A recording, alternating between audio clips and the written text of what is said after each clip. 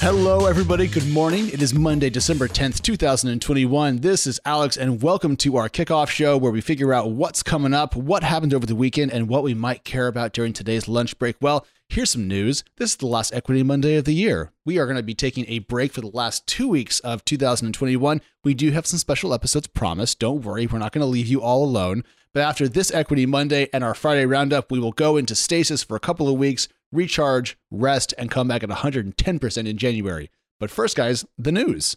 All right, so the stock market, taking a look around the world, Asian stocks mostly up, European stocks mostly up, and American stocks were set to rise. But while I was writing the script this morning, I did see that the Russell 2000 was looking a little bit weak. So keep an eye on what's going on. We could see a small cap, big cap divide today. And the fact that I'm talking about that is indicative of the fact that things are pretty quiet. In fact, if you want an indication of just how much things have slowed down in the last couple of days, the big business news story involved Peloton, and not because of some macro trend or a real terrifying report from some short seller. No, in fact, it was because someone named Mr. Big on a reboot of a show called Sex and the City died during one of the episodes after riding a Peloton. That's what we're down to. It's really the dregs. But hey, you know what? The winter slowdown is not bad. We could all use a break. And this week we do have the Samsara IPO. So if you care about IoT, we have quite a lot coming up for you there. With that, guys, I think we can talk about the big news. All right, kicking off the big news. Well, the biggest news story this weekend that I was watching was when the Indian Prime Minister Narendra Modi's Twitter account was briefly compromised, as TechCrunch put it, and then was used to promote a Bitcoin scam. This, if you're in the US, is akin to, I don't know, Joe Biden's Twitter account saying the U.S. has accepted cryptocurrency as its key currency and is giving some away. Yes, that would be suspect, given that Joe Biden probably doesn't know how to use a computer. But I will just say that this can have an impact around the world, and it was a very embarrassing moment for Twitter, for the Indian government, and I would say for crypto fans as well. It's not good when the thing you're trying to tell government regulators is going to change the world is being used as a way to extract money from dupes. Not a good look. A small analogy here, just really quickly. If you recall the last couple of years, China's overall regulatory posture towards the world of cryptocurrencies was kind of back and forth, if you will. There would be some bad news, and then things would kind of loosen up for a little bit, and there'd be some more bad news, and then people would say, is this FUD? Is this actually a regulatory change? In the end, the bears in China, the anti-crypto folks, kind of won out. And so I'm curious to see where India goes regarding cryptocurrency next, but I'll just say, this didn't help. The other major news story from this weekend is that the SenseTime IPO is off. Now, if you recall, this was going to be a $767 million public listing of Chinese AI company SenseTime in Hong Kong. A couple of reasons why this matters. One, there is the AI arms race between China and the United States, a very important geopolitical conversation to have. Also, we're seeing Chinese companies stop listing on U.S. exchanges. We're seeing Didi delist. There's rumors that Alibaba itself might delist from the American markets, which means that going public in Hong Kong is going to be a key liquidity path for Chinese tech companies. So to see an AI company going public in Hong Kong pull its listing is a pretty big darn deal. So what's going on? Well, we dug into the company's regulatory filings and we found the note about why it's pulling its IPO. And frankly, because I cannot improve on the official language, I'm just going to read you a paragraph that does include a little bit of a clip in the middle, but you'll see what I mean. Here is what SenseTime said about the delay. On December 10th, 2021, the U.S. Department of the Treasury added SenseTime Group Limited to the non-SDN Chinese Military Industrial Complex Companies list. I love that sentence.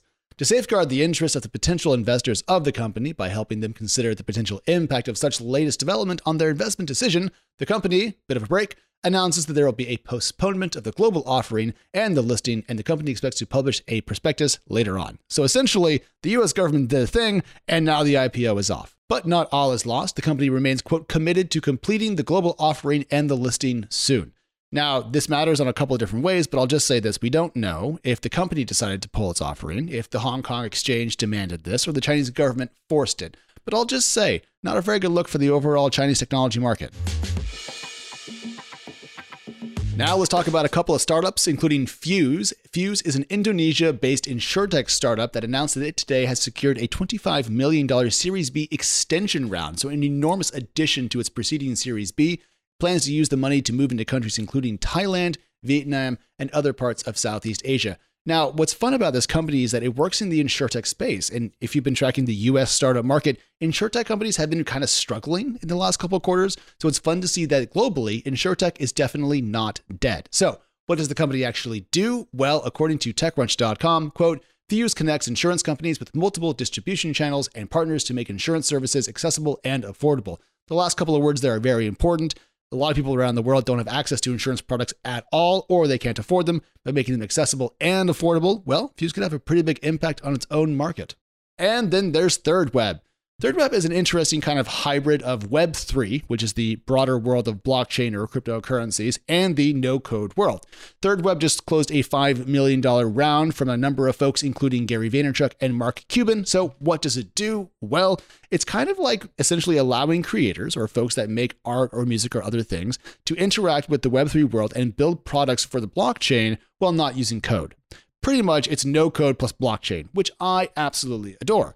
Because it does seem to be that a lot of the gains from the crypto world are going more to the developers than to the creators. And that seems to be a little bit backwards. Who should make the money? The folks building the rails or the folks traveling on the rails? Well, I would say the latter.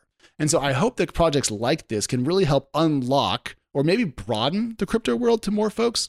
Anyways, there are 500 unique projects currently on ThirdWeb, and the company eventually plans to take a 5% take of secondary sales. So that's kind of an aligned way to make sure the company only makes money when its users do.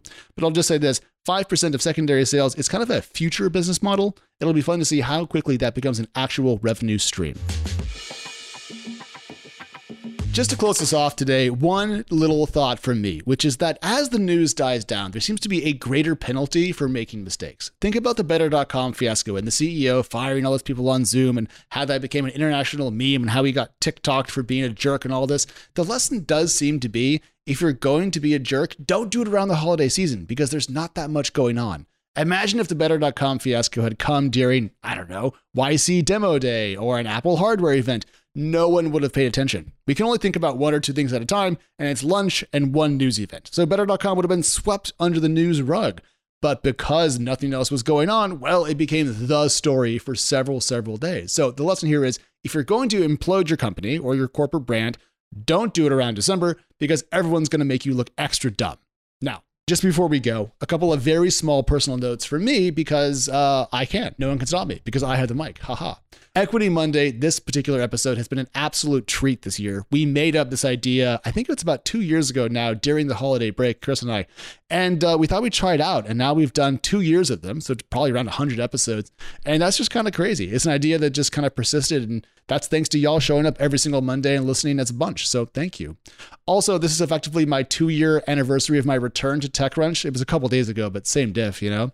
And also, Equity turns 5 next year in March, and we're coming up on episode 500. So, wow, it's just a couple of milestones all hitting at the same time, making me feel very just thankful that I get to do this as part of my job. And the reason why I get to is you. It's all thanks to you. You guys have been showing up for years and years and just putting numbers into the show that we never kind of expected to see. And it means we get to keep doing it. So a big thanks from myself, and I'm sure from the rest of the Equity crew as well.